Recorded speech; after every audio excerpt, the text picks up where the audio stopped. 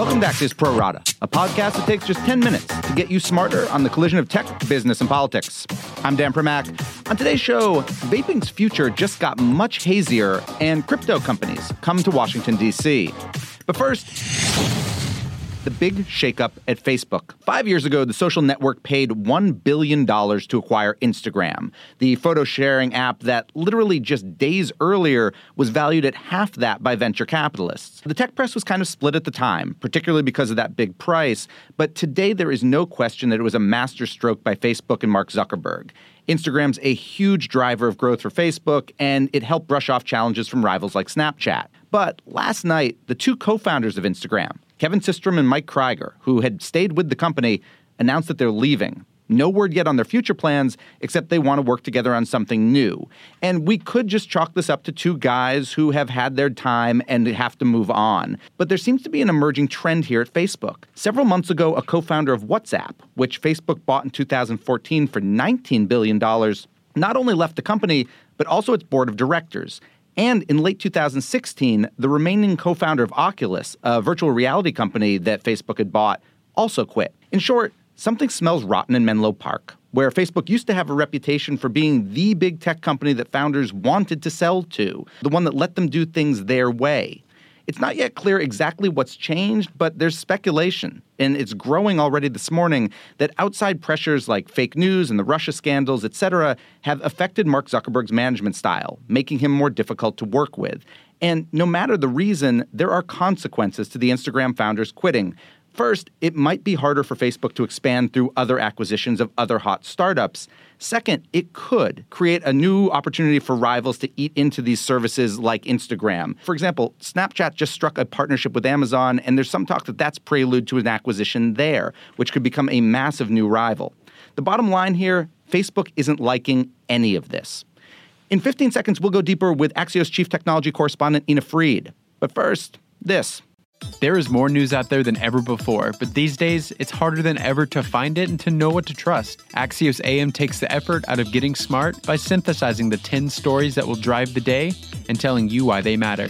Subscribe at signup.axios.com. And now, back to the Pro Rata podcast. We're joined now by Ina Fried, chief technology correspondent for Axios. So, Ina, let's start with this. How important right now is Instagram to Facebook?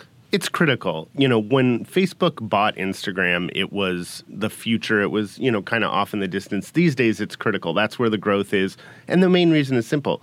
Kids don't want to use the same social network their parents do. I'm on Facebook. There's no way my kid's going to want to be there. But they wouldn't mind being on Instagram, which they don't exactly associate with Facebook, even though Facebook owns it. Yeah, that's been the incredible thing is people are like, I'm leaving Facebook and going to Instagram. So it's really worked well for Facebook to have these multiple brands. But Instagram is the young, hip, cool one. I'm curious, if Facebook were to want to buy another Instagram, it might even have antitrust problems right now. Like buying it, whatever it was, I guess 5 years ago or 6 years ago, that was key.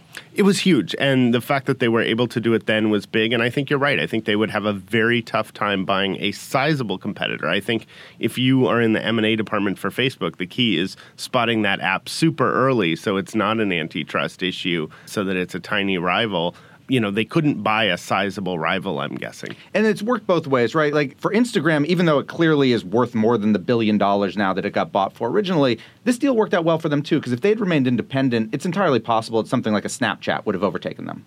For sure. I mean, we've seen Facebook's pretty good at cloning. So they are. I think that's what they'll have to do with the next Instagram, which they have with Snapchat. And I think they will have to do with the next one. So it did work out for Instagram. And don't forget, Instagram had critical mass and a few things going for it, but it didn't have a lot of defensible turf there. I mean, it was a photo sharing app. Yeah. Okay, but now this thing last night where the two co-founders of Instagram are leaving, to you, what does this say about the broader Facebook? Because again, this isn't one guy leaving to spend more time with his family or because he got a better job. This is two people leaving at the same time and in a at least public resignation statement that they don't thank Zuckerberg. Yeah, I mean, I think, it's always hard as a founder, the fact that they would leave at some point isn't a huge shock, but it is important. It is important that it's now. And I think there is a reason. I think you've seen Facebook grow increasingly interested and meddlesome in the social networks that acquired WhatsApp and Instagram,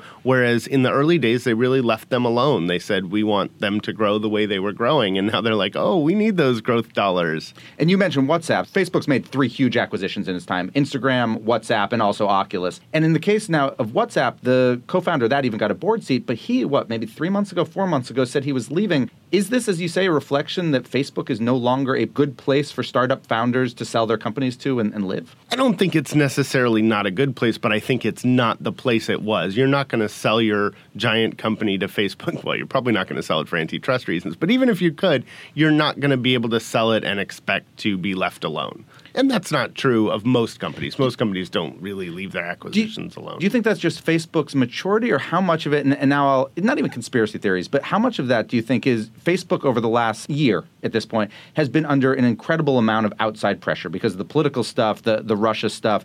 And Zuckerberg's been under pressure before because of stock prices and an IPO that didn't go well, but never anything that's been going kind of at the core of his mission, like all of this stuff has been.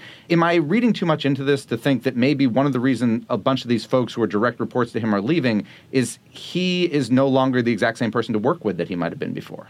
Well, certainly it wouldn't surprise me if all the pressure is taking a toll on his management style. But beyond that, I think the issue, probably the core issue, is Facebook can't afford to leave them alone, and it's not. And so it's just a lot less creative freedom, a lot less canvas that founders tend to like. And, it's not an easy time to be at Facebook or to be Mark Zuckerberg or to be any top executive there. So now you have these two guys who create Instagram together, sell it for $1 billion. It becomes by far the top, and photos are how people talk to each other now. They're the kings of that. There's been lots of speculation about what they're going to do next. They haven't said anything except we want to work on new ideas. Is there any reason to believe they could do something that tries to compete effectively with Facebook or with Instagram, or do you expect that they're going to do something completely new? I would think they would do something largely new, in part because the key to Instagram wasn't features or anything else. It was really building that critical mass, which is super tough to do. I do think whatever that next idea is, there'll be no shortage of people ready to fund it. I saw tons of VCs last night on Twitter praising them, singing their praises. So if they want an marketing EIR job, I think there are plenty. Entrepreneur in residence, that does make sense. Final thing for you, do you feel long-term, if you look at Facebook and when you hear their quarterly earnings calls, et cetera, Instagram has really helped drive their growth. It's been a huge driver there. Do you think going forward, if we're having this conversation in a year, maybe in 2 years, do these resignations significantly impact that growth? In other words, are these two guys that integral to Instagram and Facebook? I'd put it another way. The question is, can they keep innovating? And is there enough creative blood in Instagram? And I don't think we really know. Certainly, if I were Facebook, I would be looking throughout the company for the next good ideas and then matching them with Instagram, the product. That's how I would be thinking of it. That makes sense. Thank you so much, Ina Fried, Chief Technology Correspondent for Axios. My final two right after this. Axios gives you the news and analysis you need to get smarter faster on the most important topics. In our unique Smart Brevity format, we cover topics from politics to science and media to tech. Subscribe to get smarter faster at signup.axios.com. And now, back to the Pro Rata podcast.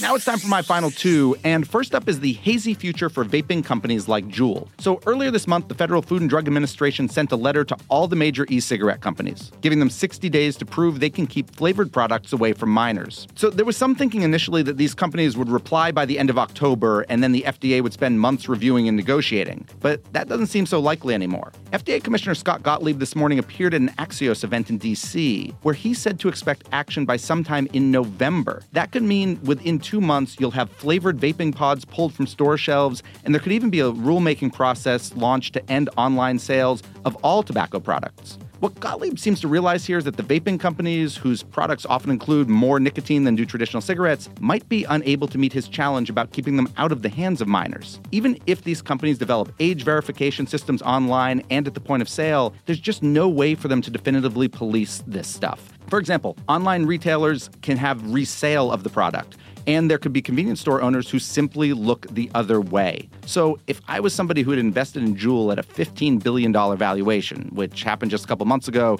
I might now be reaching for a cigarette, or maybe something even a little stronger.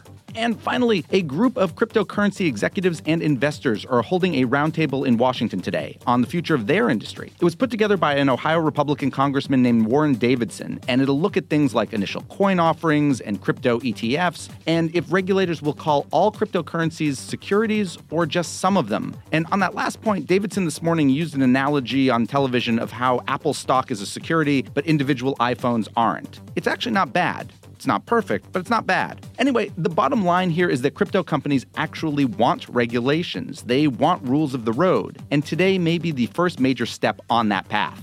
And we're done. So much thanks for listening to us and to my producers, Adam Grassi and Tim Shovers. Have a great National Comic Book Day, and we'll be back tomorrow with another Pro Rata podcast.